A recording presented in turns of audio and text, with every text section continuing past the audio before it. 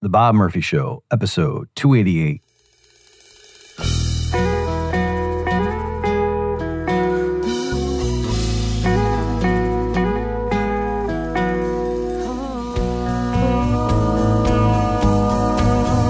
There's a tidal wave coming. What you gonna do? Get ready for another episode of The Bob Murphy Show, the podcast promoting free markets, free minds, and grateful souls. It's your source for commentary and interviews conducted by a Christian and economist. Now here's your host, Bob Murphy.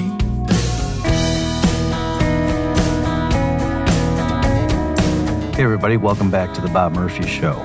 This episode is going to be me responding to a recent claim from Liz Wolfe of Reason and then Dave Smith's rejoinder.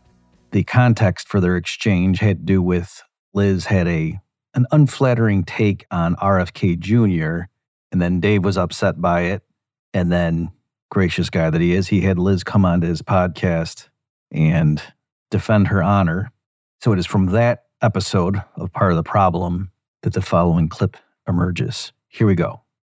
I wanted to ask about one of the things that you said in the video that I thought that certainly had me raise an eyebrow, and certainly I didn't know much about you. I've seen you on a couple different shows and things, but having this conversation with you, I already kind of have more insight into where you're coming from.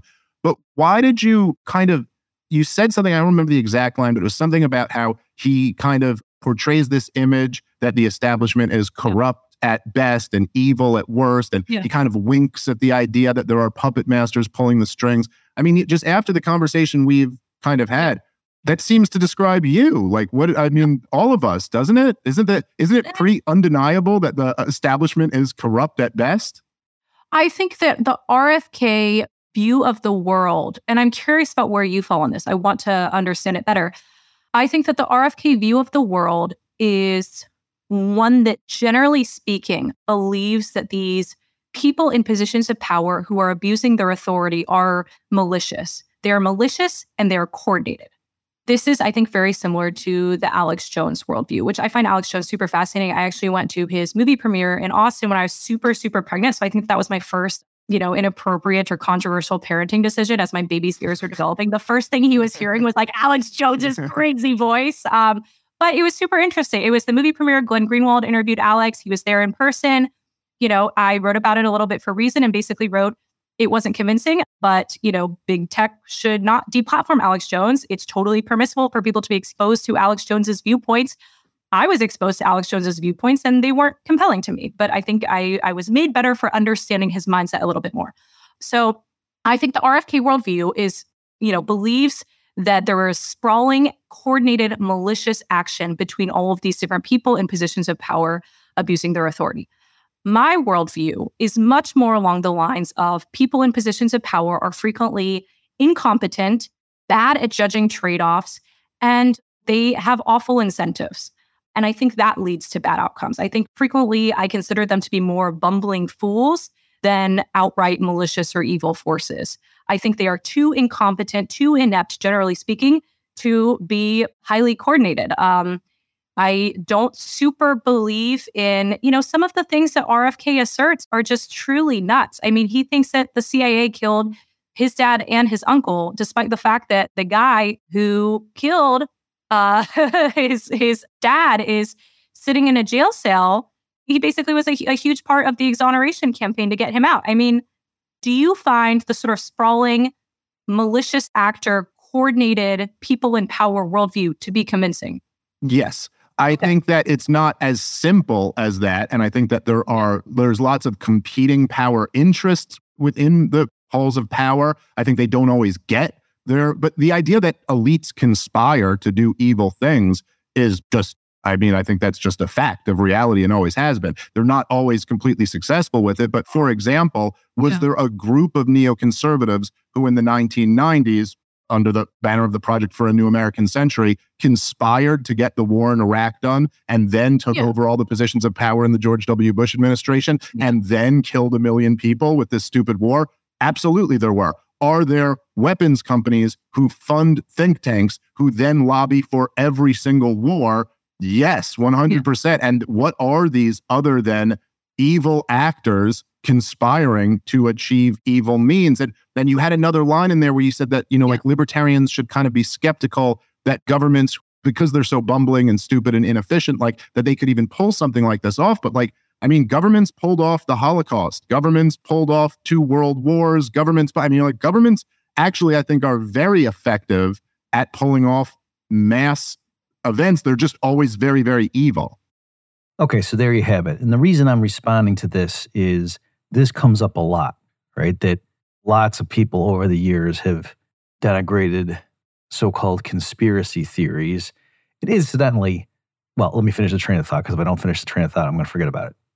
They've denigrated so-called conspiracy theories from a libertarian, or even more specifically Austrian perspective, saying, oh, normally we talk about how incompetent and bumbling the government is and how they can't get anything right, and yet they're supposed to pull off this vast conspiracy. Give me a break, guys.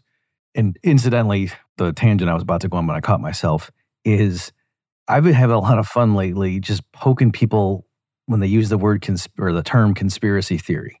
And I'll say, so the official 9/11 report says there was a conspiracy among 19 hijackers to go unleash some mayhem. So you don't agree with that, right? You don't agree with the 9/11 report because it's a conspiracy theory. Or what's your hypothesis for how Caesar was killed? Did it involve a conspiracy? Because then that means you hold a conspiracy theory of Caesar's assassination. And I just go through like that, and it's good fun. And what's funny is that, especially my good friend George Selgin, he just was really bristling on Twitter about it and just kept saying to me, no, Bob, when we say conspiracy theory, we don't mean merely a theory that involves a conspiracy. What we mean is, and obviously what it really means is a theory you think is silly and goofy. That's really what it means. And it involves nefarious coordination behind the scenes by powerful people. Like if you said some, I don't know, Care Bears got together and stole my car keys and that's why I was late for work, your boss probably wouldn't say, don't give me that conspiracy theory. It really wouldn't make sense. But in general, yes, conspiracy theory, really what it means is a theory that we think is so palpably absurd, we don't even need to go look at the evidence. Come on. I'm even going to dignify that with an inquiry. It's your conspiracy theory, which again, does not mean a theory involving a conspiracy. It would be like if you're like, yeah, this guy driving with his red car, and you're like, what, a car that was red? You go, no, it was really loud and obnoxious, and I use the term red car when people drive vehicles like that. Okay, so as I say, over the years, I have heard this complaint a lot, and I'm trying to put my finger on it, and just for whatever reason, when Liz and Dave had this exchange, I finally said, you know what? I need to go and publicly talk about this. So it could be construed that I'm here reacting to Dave or saying Dave answered incorrectly. And that's not really the point here. Like what he said was fine, but I want to try to reconcile the positions. In other words, I think there's more to be said. And by the way Dave handled that, I did a very similar thing. I'm not going to say the person's name just if for some reason that would be awkward for the person, so I won't.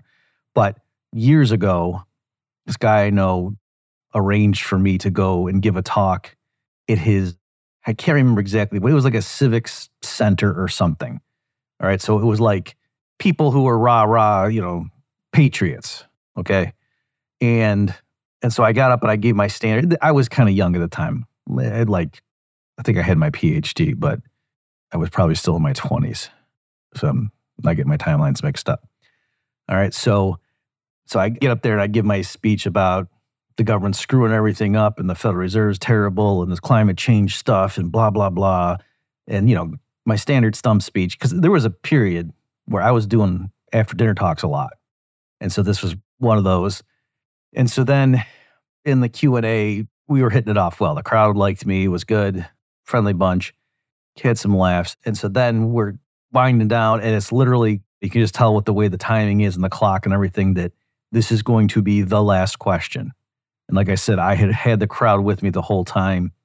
I probably scared him with QE or something with inflation predictions that would turn out to not be true for several years. And so this guy asks me at the very end, last question, hey, Dr. Murphy, you've been pretty critical there. Is there anything the government does right? Or I don't know if he didn't say mix his syllables there, but I kind of did because I couldn't remember if he said well or right. Just the way the guy was, like the kind of character I was making there. I think he would have said, is there anything the government gets right or does? But what he was getting across was, is there anything that the government is good at? Maybe that's what he even said. I don't remember. And so I paused for a second and I said, yep, killing people and breaking stuff. Thank you, everybody. And they all, and I left. Okay. And then we're walking out and the guy who had arranged for me to be there, who was an ANCAP, says to me in the car ride home, actually, I think you conceded too much there. That no, the government's actually not good at blowing things up and killing people.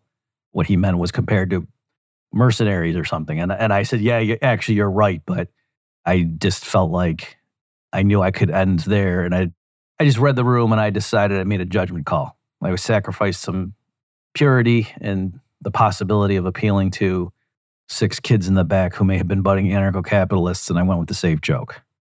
Okay, because also I thought the way the thing had gone, I knew I had the people and I felt like I should concede something instead of saying, no, the government can't do anything. And so that's why I did that. All right. So that's what we're picking up here. That's kind of the main point of what this episode is going to be, is I want to go through and remind you or explain, if you've never heard this case before, that no, the government actually is not good at blowing things up and killing people. Okay, there's this, this aura around the military that, oh yeah, they're not nice guys, but they go and get stuff done, right?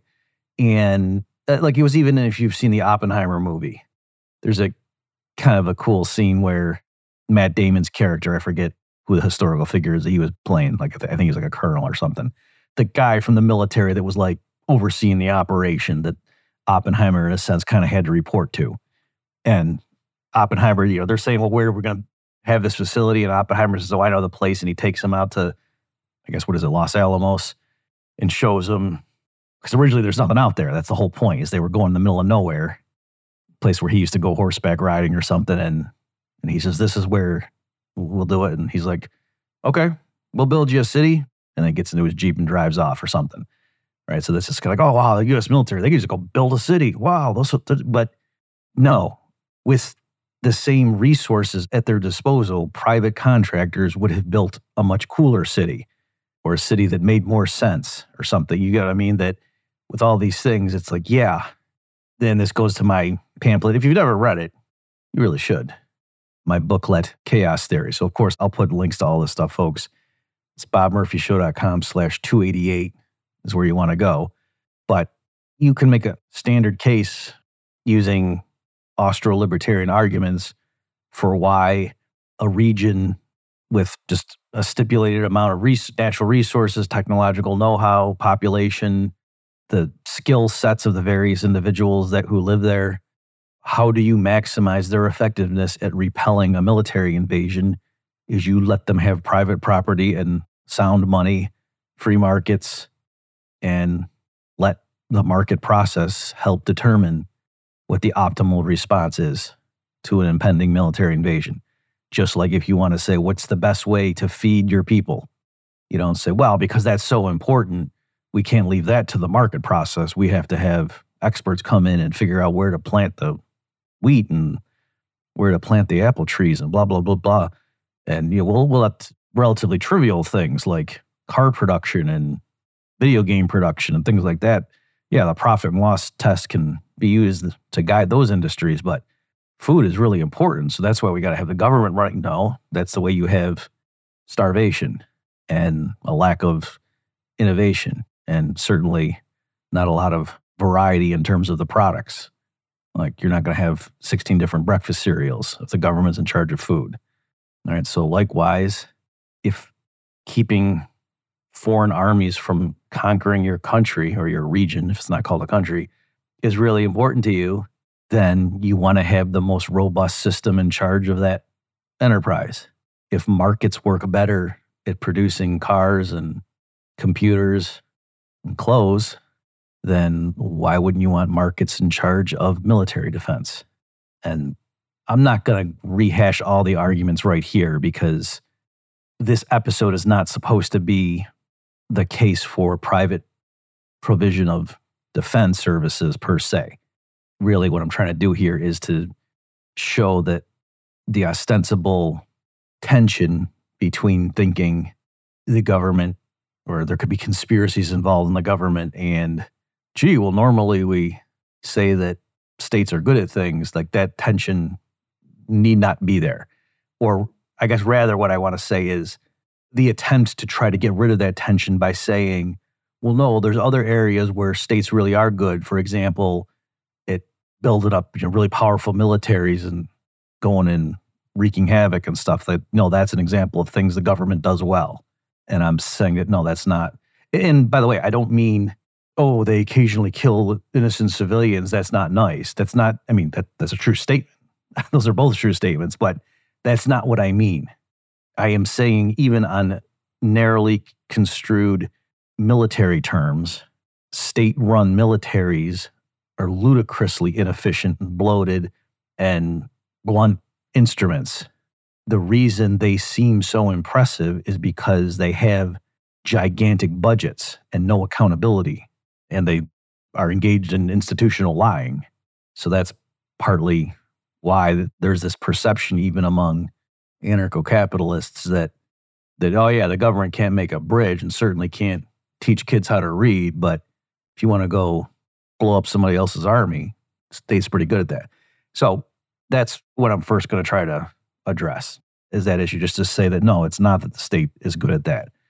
So one thing that it's hard to quantify is state-run militaries are incredibly wasteful when it comes to their resources.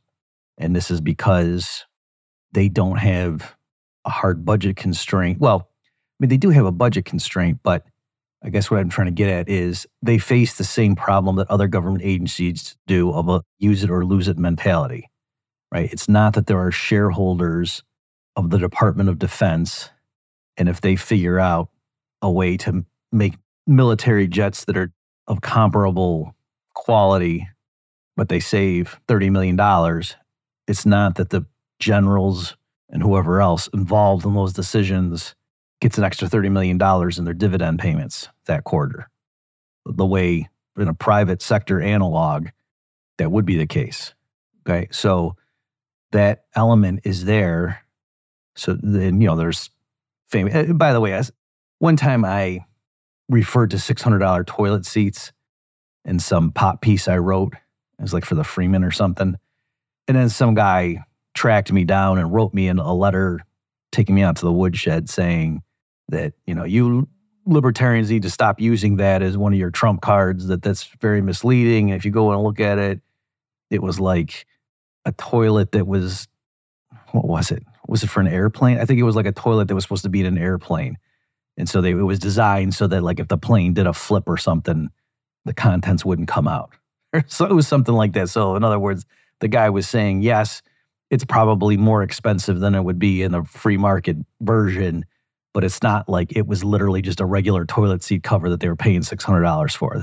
You should stop using that. So, okay, fine. I didn't actually go investigate it, but I took his word for it. And I have never used it non-ironically since. Okay, but in general, yes, of course, the military has huge cost overruns and stuff that in the private sector would go for one price goes for a much higher price when it comes to the military's budget, and for the same reason as other government agencies. And it also is incredibly wasteful when it comes just to men, and specifically if there's conscription. By the way, I just want to forget, it's interesting because when I was getting ready to do this episode, I was jotting down notes. My oldest son and I had just watched the fantastic movie starring Liam Neeson and Michael Collins. The movie, appropriately enough, is called Michael Collins. So if you like historical films, check that one out. I don't know how faithful it is to the actual history, but It was a very well acted film. You might think this would be a good time for me to do my Liam Neeson impression. I haven't watched the movie enough and studied it enough to do it there, but I will, since I teased you, I will do my go-to standby from my favorite movie starring Liam Neeson called Rob Roy. So in this scene, Rob's children are asking him about the fact that the McGregors used to have a noble heritage that was taken away from them. Would the McGregors ever be kings again? All men with honor are kings, but not all kings have honor. What is honor? Honor is what no man can give you, and none can take away. Honor is a man's gift to himself. Thank you. Thank you. I will be signing autographs around the back. Also, Rob Roy, if you haven't seen it, go see that. Again, don't know how historically accurate that is, but it's a good movie. All right, so in Michael Collins, which is the story of a guy in the Irish Republican Army who does a really effective job at using a small amount of men and materials in order to really stick it to the British occupiers. It's funny in the beginning how what his guys are going out and they're going around killing. What they're doing is they're infiltrating. They realize, the British are coming in and they're blind. They're like a blind giant. And so in order for the British to infiltrate the Irish society and figure out who the troublemakers are, they need Irishmen to give them information. So they recruit native Irishmen to work for the British government and, be their eyes and ears on the ground. And so it's those people that Michael Collins sends his men out to take out, like to let it be known, if you're Irish, do not collaborate with these British occupiers or you're done. Okay. And so early in the film, his guys are going around and just doing like basically mob hits on people. And so the newspaper, the papers are reporting it breathlessly, like, shocking shootings in downtown Belfast, or I don't know if it's Belfast or where these things were occurring. And so, and his men come up to him and, give him the paper thinking he's going to be proud of them. He's reading it and he goes, so-and-so, riddled with bullets. And he looks up and he said, why riddled? And he said, well, we've only got so many bullets. No more riddling, something like that, right? And like that's his reaction. And then they're leaving. He goes, you did good, lads, or whatever. Okay, but the point being, he was mad that you don't need to shoot the guy 8 times. Just a couple kill shots and then get out of there. But we have to really conserve our ammunition here. We're in this for the long haul, right? So that's not the way government-run militaries operate, certainly not ones with Western budgets.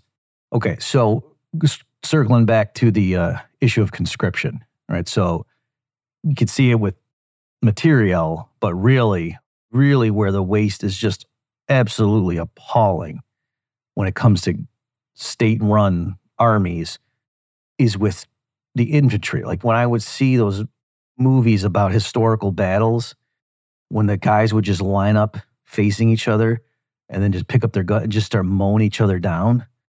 It was just, just the waste. I mean, they do it in other movies, like not just government-run ones too. Like there was a period where it was like every movie in the theater, whether it was Lord of the Rings or Marvel films or whatever, it just involved people stupidly just lining up and staring each other down and then rah, and they just run at each other and just start. It's just, come on. So you have my word. Even if I ever give up my pacifism and become a military commander, we are not fighting like that, men. We will be smarter. I value your lives more highly than that. All right. It would be tactics like, stuff Mel Gibson's group does in The Patriot, when they're just like kind of hiding in the woods and doing quick attacks and then melting away before the British can really get their bearings. Like that's the kind of stuff that you do when you really care about conserving your personnel. All right. So in that respect then, and by the way, it's not really a humanitarian thing. It's wasteful to use your infantry like that. You don't, without market prices, you're groping blindly in the dark, right? Just like the MMTers, in a strictly economic context, they're not doing any favors for the economy by giving the government a printing press and saying, you can print as much money as you want. We just ask you to monitor CPI. And if it starts overheating, then, you got to settle down a little bit. No, that doesn't open up new vistas for us as a society. It doesn't allow for the provision of more health insurance or high-speed rail or blah, blah, blah, that, oh, good thing we're not stuck on this hard money system where everybody's got to pay for stuff, even the government, with money that's dug up out of the ground. What an archaic system. No, money prices mean something. Hard money keeps everybody honest, and not just for ethical reasons, but there's a reason that money serves a purpose. All right. There's a social function of having money and having accountants run calculations after the fact to see, was this operation profitable or not? And you partially defeat that system if one agency or one group in society has a printing press and they can just willy-nilly inject more money into the system. So likewise, if you buy what I'm saying there, likewise to say to the government, oh, if you really have something that's important, like military defense, then you're allowed to point guns at humans, at workers, and force them to follow your orders so long as you say, oh, it's to defend us. And you don't even have to pay a wage to convince them to do it voluntarily. Okay, so, just regular market production, the case against socialism, the central planners, if they don't have market prices, they don't know the true cost of the resources they are using. So if they make a bunch of cars, they know technologically what goes into it, how much steel and rubber and glass and blah, blah, blah. But they can't say even after the fact, even if they conduct surveys and such, they don't know if those resources could have been better used elsewhere. And so market prices are like the ration tickets. It's the way that society's scarce resources are husbanded. It's the communication mechanism by which possible users of those resources know this resource has this amount of scarcity involved. So if you're going to use it, exercise this much care. Okay, so something that's really, really expensive, people economize on it, and they only use it if they really need to make whatever the product or service is that they're selling. Okay, so human lives are very valuable. And if the government military is allowed to just conscript soldiers and just basically equip them and, quote, pay them not very much at all, or, some cases they don't pay them anything, they just give them enough food and stuff so they don't collapse on the field. But if they're not paying them, all things considered, enough to get them to volunteer, then that's the signal that they're using those workers inefficiently. And again, you want that to happen, right? You want there to be a mechanism to make it apparent to the people making such decisions that there is a genuine cost involved. You're not doing society any favors by making workers seem to be free to the people planning military operations. Just like if you said to the military, you can use as much gasoline as you want and don't have to pay for it, that actually is not good. That's not efficient. You're hampering, even looking at the war effort on its own terms, you're hampering it, not to mention the broader economic objectives, of which just military defense is obviously an important component, but not the only thing. So besides chaos theory, which has my essays, Private Law and Private Defense, I also wrote much later in a journal a piece extending the analysis. So I'll link to that too, of course. Again, bobmurphyshow.com/288, folks. And in there, let me first make the more modest case that Mises would talk about this. He would say, I think he said, no capitalist nation has ever lost a war to a socialist nation, something like that. All right. And then you wonder, well, what about Nazi Germany and the Soviet Union and World War II? And there he said it was was it Lend-Lease? Yeah. And just, he was saying that he thinks the Soviets would have fallen had it not been for all the supplies that the West was sending to the Soviets to help them. Okay. And obviously, Mises doesn't think Nazi Germany is a bastion of laissez-faire capitalism, but Mises did think that their intervention was less significant than the Soviets in terms of distorting the economy. Okay. So he makes claims of that, whether you like it or not, fine, but I'm just giving you his worldview. So he was not an anarcho-capitalist, Mises. So he did think in World War II, for example, the U.S. government needed to increase its footprint in the economy, to say the least. But what he argued was the proper way for the government to effectively transform the economy from peacetime to a wartime economy was that, hey, you raise taxes and borrow a bunch of money and then go buy stuff on the open market. So you don't impose rationing. You don't have the government just take over the steel industry or something and say, oh, well, we need to for the war effort. No, have the government raise its funds the way it always does, even in peacetime, through taxes and borrowing. And then if you need stuff, you go buy it. And yes, in practice, because taxes are higher, interest rates are higher, there's more, quote, crowding out because the funds that are being saved by households are being diverted into government bonds because the deficit's way bigger. And then when the government goes and spends that money, the prices of things needed for the war effort will go through the roof, and the private sector doesn't have that much left over anyway now because so much is getting siphoned off by taxes and loans to the government. So you still achieve the same outcome from a 30,000-foot view, that all the steel and rubber and blah, blah, blah is not going into car production anymore, and it's mostly getting diverted into making tanks and bombers and such. But you still have the efficiency, the cost-cutting, the competition that emanates from a standard market process, as opposed to just turning it into a quasi-socialist enterprise while the war is going on. Okay, so that's what Mises said there.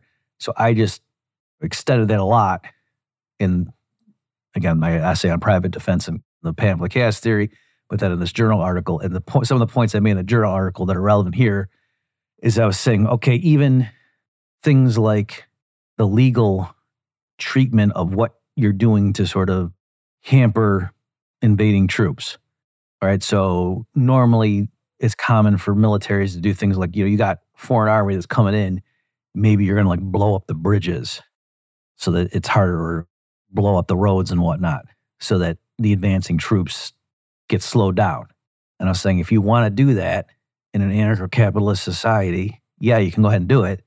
But then the defense companies that decide that's the right thing to do have to pay for the damages, right? They can't, if they blow up somebody's bridge, they have to pay compensation to the bridge owner. They can't just say, well, it's war's going on. Okay. And that's a good thing, right? That's not tying the hands of the defenders of the anarchist city. That's a good thing. You don't want your own citizens to have carte blanche, just start destroying your own property. If you're a society based on freedom and private property and such, and you want to defend this invader, the reason your society is so vibrant in the first place is because you have private property and respect for the rule of law. So you don't want to throw away your chief advantages when there's a crisis, or it'd be like if Zorro put down his sword every time a fight ensued. He said, well, this is serious. Let me put this down. Like, no. So what does an anarcho-capitalist society have going for it? The advantages of strict adherence to private property rights. That's your chief advantage, your strength. So rely on that. And so specifically, maybe it will help your war effort if a lot of the bridges and roads are maintained so that, the people resupplying your troops on the front lines, keeping the invaders at bay, can more quickly go back and forth to the factories or to the farms or whatever to bring more supplies to the front lines to your troops. And so if somebody just went around and blew up all the bridges and all the roads, maybe that would hurt your efforts too. And so you say, well, how do we decide? Well, you don't just do a blanket thing like blow up all the bridges. You have a case-by-case analysis and you decide on the margin, is blowing up this bridge worth it? And how could you know that, Bob? You don't just go ask some guy who went to West Point, how the heck would he know? No, you need market prices to guide you. And so specifically, the mechanism I think that would come to the fore in a situation like this in a free society that was well developed, a very capitalistic, modern Western society that just fully privatized, would be insurance companies. So just like if you have a skyscraper, you'd have insurance policies in case there's a fire. You'd also have insurance policies in case enemy tanks come in and destroy it or take it over. And so the insurance companies now, who would have billions of dollars of premiums coming in, would set prices, and they would say, if they could quantify, in other words, the value, like they could say, if you take out an enemy bomber, we'll pay you whatever, $3 million. And so then that price would percolate around, and then private individuals and companies and whatnot would try to brainstorm and figure out, how do we provide that service? If there's a $3 million bounty for every long-range enemy bomber they bring down, right? So it's not putting all their eggs in one basket. There'd be competition, right? Maybe some guy somewhere would have what seemed to be a crazy idea, but he tries it out or whatever, and like maybe he's flashing lights or something up, or he's, I don't know, sends up some plane with a banner that has a mind-boggling puzzle, and the enemy pilots just get so bedazzled by it that they crash, right? I'm obviously making up goofy stuff. I'm just saying, off-the-wall idea, if somebody wants to fund that, they can try it, right? It's not that you have to run up the chain of command and a few generals have to approve everything. Okay, so that's the way it would work. And so something like a bridge, that, yeah, you could run the calculations, and, the insurance companies, assessors, they could try to calculate and say, okay, well, here's where the enemy tanks are. They're advancing at such and such. So, yeah, if you could take that bridge out, we would pay you $30 million because we estimate that over the next 6 months, that would save us $30 million worth of compensation claims, blah, blah, blah, blah. And then you could go check and say, well, how much is the bridge worth? How much would I have to pay? Da, da, da. Okay, so that's the way these things get ironed out. Because, again, it's not enough to just say, well, gee, will that help the war effort or not? That's just like saying, would it be good if we had another car? Well, yeah. If there's no cost to it, of course, yeah, have another car. Give it to somebody who needs a car. Great. That's not the question. It doesn't mean the factories right now cranking out cars should produce one more car, because you have to say, what's the cost of that? What are we giving up? What could we have had instead? Okay, so that's what markets do, is they help entrepreneurs, and well, everybody, make decisions on the margin about more or less of this activity. And that's what you want. That's the way to maximize the effectiveness of your defensive capabilities. Okay, so again, if you've ever read the accounts of World War I, and in some of those battles, like when they're trying to take a fort, and they would just, like, some of them, they called them meat grinders. Like, if you you can understand like how they fell into that equilibrium, where it's just, in a sense, like sending just columns of men marching into gunfire, just ludicrous and horrifying, like Satan literally rubbing his hands in glee, like, look at what I've tricked them into doing. Just awful. And that would never happen if at least one of the opponents in a contest like that had to pay market wages for their troops, right? That situation, you don't have volunteers doing that. That's something that requires conscription, all right? Once the word gets out, okay, so if someone wants to say there was some battle where in the beginning it was a bunch of volunteers, okay, but I don't think they knew what they were getting into. Once the word spread that, yeah, this is what goes on, if you go out to the battlegrounds, then no, people aren't signing up for that. Also, too, even in so-called volunteer militaries, it's not volunteer the way you go in and work at Google is voluntary, right? If you sign a contract and go work at Google and you show up in the first day or whatever, the 100th day on the job, you're expected to do something where you realize there's a 30% chance you're going to lose your arm. You can just legally walk out and say, no, I'm done with that. Whereas the way when you have, you sign up for the army in the US right now, it doesn't work like that, even though it's, quote, a volunteer army.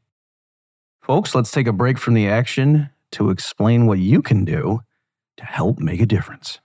If you go to bobmurphyshow.com/contribute, you'll see some interesting offers there, and you'll know what to do. Let's get back to the show. Okay, so I think I've hammered that point enough to say that actually the state is not good at waging war. All right, just look, classic blunder, the Maginot Line, for example. They put all their eggs in one basket, oops, and then the Nazis just go right around them. Okay, all kinds of stuff like that. Another example I detailed in Chaos Theory was the mechanism, apparently the torpedoes that the U.S. subs used in the beginning, I think, of World War II. That whole mechanism, there's something wrong with that. So that apparently, if the sub-commanders, if you hit a direct hit, right, you see the enemy ship, you shoot the torpedo at it, and boom, direct hit, and it wouldn't explode. And so the commanders realized through experience that you had to kind of shoot it at an angle and have a glancing blow, and that was the way the thing would explode. And so commanders, were relaying back to the Admiralty through the chain of command saying, you got to fix these torpedoes. They're not working. Something's wrong. And the manufacturer was denying it, and they just dragged their feet, and it took long. And finally, they fixed it. But it was like a long time afterward. So for a while, the sub-commanders are sitting there using crappy, defective products and having to deliberately try to not have a direct hit so the thing might blow up. All right, so stuff like that in a market with open competition would be less likely to happen. Not just open competition among the torpedo manufacturers, but against the different companies providing submarine attack and defense services, right? There wouldn't just be one organization that had all the subs that were tasked with either hunting enemy merchant ships or repelling foreign subs from your sea lanes or whatever. Like, no, there'd be competition, just like there's not one company that provides all the food in a market economy. There's not one car company. Everything's got at least two even industries that seem to be, quote, natural monopolies typically have one dominant company and then one or two smaller companies nipping at their heels, but being there to keep them honest. Okay, so that's what you would have when it would come to the companies. It's not just companies providing the hardware, right? So you might say, well, yeah, right now in the U.S., you've got different defense companies, right? But it's still the same monolithic army or air force. I'm saying, no, there would be a bunch of competing air forces. And so if one did a poor job for whatever reason, because they had bad planes that didn't do a good job getting, or they trained their pilots poorly or whatever, they didn't have the integration of forces, having satellites to do blah, blah, blah, and give good guidance and recon or whatever. So the pilots knew where to fly the planes and the planes were great, but the jets were great, but they didn't have really good missiles that they were carrying, and all that stuff coming together. So that in a dogfight, that company's pilots come home, then those companies go out of business and the other ones gain market share. So there's not a matter of egos. That was another example that I put in the book, that the Allies did not do a convoy system early on in the war, right? Because I think that they were worried. So you're sending merchant ships into London, trying to give them supplies. And the German U-boats are taking them out. And so one obvious defensive strategy would be say, okay, instead of sending 1-2 ships at a time, let's send 50. Well, I don't know if it was 50. Let's send 20 with an escort that have some U.S. naval escorts, our own subs and other heavier ships. And we'll do that. And so the concern apparently was, well, no, because if we do that, then it'll be easier for the Germans to spot those convoys coming. And then they'll radio around and send all of their U-boats and ambush them. But in practice, the sea is so big, the ocean is so big, whether you have 1 or 2 ships by themselves or in a convoy of 30 or 40, in the big picture, when you're, out in the middle of the ocean, the Germans are no more likely to see that than the other thing. And so you might as well have them all concentrated, because what you don't want is if just some random U-boat commander sees 2 or 3 totally undefended merchants, that they can just go take them out. All right. So, but again, this kind of thing where there were egos involved, that the military top brass made the decision early on, we're not doing convoys, and the shipping was getting crushed, and then finally switched and went to the convoy system, and then it worked. But it took a really long time. And partly, I've read historians say it was because once they made that initial decision, to then reverse it meant, all the people that ended up dead from our original decision, that's kind of my fault because I was wrong. And nobody wants to admit that. All right. But if you have competing companies who are trying different strategies, you don't need the person who screwed up in the beginning to admit he was wrong. No, his company just goes out of business, and the people who were right all along expand market share, right? So it limits the ability of bruised egos to get people killed in a war. Okay, so let me just spend a few moments now circling back, though, that, okay, so what I've done here is to argue that the way to try to resolve this apparent tension is not to say, the government actually is good at some things like blowing things up and killing people. And so when we say the government's a bunch of bumbling fools and they're not good at anything. No, they're good at that. And so if they're good at that, maybe they're also good at whatever, cartelizing the banking system and propagandizing and trying to take over the world, that kind of stuff. So I don't think that's the right way to do it. But I do want to mention that, look, a lot of these alleged conspiracies, they involve, like, for example, go back to the Liz Wolfe thing, right? Specifically, she was mocking RFK Jr. and the sorts of conspiracy theories in which he traffics are things like, these big pharma companies really were just helping to fuel the hysteria and paranoia over COVID-19 in order to fatten their profits. Okay, so that's a private sector organization, right? So nobody ever said private companies are bumbling idiots when it comes to marketing to boost sales, right? So prima facie, his theory that big pharma is working behind the scenes, collaborating with the major media who are also privately owned, and these other organizations and the big banks and to try to. So one element in their plan is the cooperation of the government, and they're going to go ahead and implement those policies. But I guess what I mean is, what I'm trying to get at is, suppose Big Pharma did try to implement the kind of conspiracy theory that an RFK Jr. is positing, and then Liz Wolfe comes along and says, we know from study of Austro-Libertarian principles that such an enterprise is bound to be riddled with inefficiencies and just goofy outcomes and incompetence and silly. Okay, look at what actually happened with the COVID-19 stuff in the U.S. in 2020, 2021. It was ludicrous, right? It wasn't this slick, packaged, internally consistent set of guidelines and mandates. It wasn't like when I try to argue with Scott Sumner, like my joke is I say I think he's insane. But I mean in the same way that, like, the people in the Terminator movies who were interrogating I forget the guy's name now, John Connor's biological father, whatever that guy was, the guy that goes back and he gets captured, if you remember, in the first Terminator movie, and the psychiatrist is evaluating him, and he's like, yeah, I mean, because he's throwing all these questions like, well, gee, why did you just bring back a weapon? And he's like, because it's got to be biological. And we're wasting time. Sarah Connor's in danger. Right. So the psychiatrist obviously thought the guy was insane, but he was kind of marveling at, like, what? Gee, it's hard for me to poke holes in his story. He's got it all thought out. Right. And so that's my joke with Scott Sumner, is that if I were going to debate him, I would really want to take a long time to prepare, because he's sharp. He's very intelligent, and he has a host of facts at his command.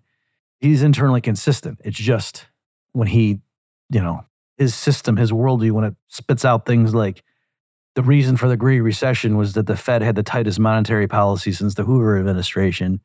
When you saw that they took interest rates down to zero and tripled their balance sheet, or they doubled it at least. I don't know if they had a triple. I had to look at the figures to see how fast they tripled it. And I just say that, no, if you have to call that a tight monetary policy, like the tightest we've seen in decades, that's an abusive language. That's not the way to think about it. Okay. So anyway, but I'm saying the COVID lockdown regime was not like that. They were flip-flopping daily. Their explanations made no sense. And then, of course, when the George Floyd riots happened, it all went out the window.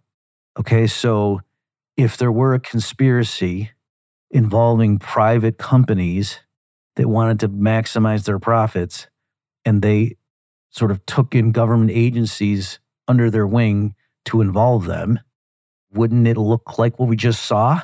Right? Okay. So I didn't just prove that it happened, but my point is just, I don't get where Liz Wolfe is coming from when she's saying, well, no, I mean, if RFK Jr.'s theory were correct, we'd expect to see all kinds of incompetence. So clearly, no, that can happen. I mean, you guys have seen, I'm sure, some of these compilations they'll do, it's freaky the first couple times you see it, when there's some like new talking point that comes out in the major news media, the corporate media, as Michael Malice calls them, they're literally reading from the same script, right? And it'll just, these compilations will just show dozens of them. The walls are closing in on the Trump administration. I can't think of any other good ones off the top of my head, but I've seen these compilations where they just go through. It's like people, like the local news affiliates, like the people in Philadelphia when they turn on their 6 o'clock news, and with the anchors that they know, people in Philly, what they say. And the same thing with the people in Phoenix and the people, in Cincinnati or whatever, when they're watching. So I'm not talking about just a few of the anchors on CNN and Fox that the whole country sees. I'm talking drilling down to the quote local news. Because what's happened is a few companies have just consolidated and they own all these TV stations and whatever. And like the news services they subscribe to, there's been a lot of consolidation. So it's really just a few key decision makers can basically put out the script when it comes to a particular story. Like obviously you're doing your local weather and, there's going to be a parade next week in downtown Philly. And so 6th through 9th streets are going to be closed. So make sure you find alternate transport. Like obviously that's not coming from Klaus Schwab, but in terms of some of the stuff about the major news stories or how do we think about climate change or Trump really tried to steal the election. What are the ramifications of January 6th? That kind of stuff. You can see the anchors. Again, there's been these compilations where they are literally reading from a script. Just dozens or perhaps hundreds of news anchors around the country, just all saying word for word the same commentary in reference to some event. So this notion that, oh, come on, there couldn't be this cabal of people doing stuff behind the scenes. How could you think that after seeing what you've seen? I mean, we don't know exactly what goes on, but these groups like the Bilderberg Group and the World Economic Forum, right? I mean, those people are open, the World Economic Forum people are openly talking about what they're doing. They have conferences where they invite government leaders from around the world to come, and they openly talk about how to provide and gain adherence to a system of uniform global governance standards and things, right? Like they are almost coming out and flatly saying, we are trying to build a one world government. And then people, oh, come on. No, they're not. They're basically saying this is what we're doing. Okay, let me just end with a few observations about the political angle of it. Just say, like, can the politicians do anything? What are they good at? And so it's not even that they're good at waging war. So one thing you could say is U.S. politicians, the ones at the top, what are they good at? They're good at winning elections and just taken at face value. Or I guess even to make it more specific, they are good at making appear to the public as if they have won an election. How's that? It's even more bulletproof of a claim. But beyond that, they're very charming. I haven't met, I think the most famous person, and I didn't really meet him per se. I was testifying at a hearing where he was the chairman, and it was Barney Frank back when he was still in office. And it's really, how am I trying to describe it? There's just a way some of these people make it so that when other people meet them, the people you want to help them out or something. It's amazing. Like I can just see how these people are really good at asking people for money and favors and just like know how to just pull that off. So the people giving them stuff, like they feel good about it. They don't feel like they're being used or exploited. And it's really hard. Unless you've experienced it, it's hard for me to convey to you because you might say, Barney Frank, Bob, are you kidding?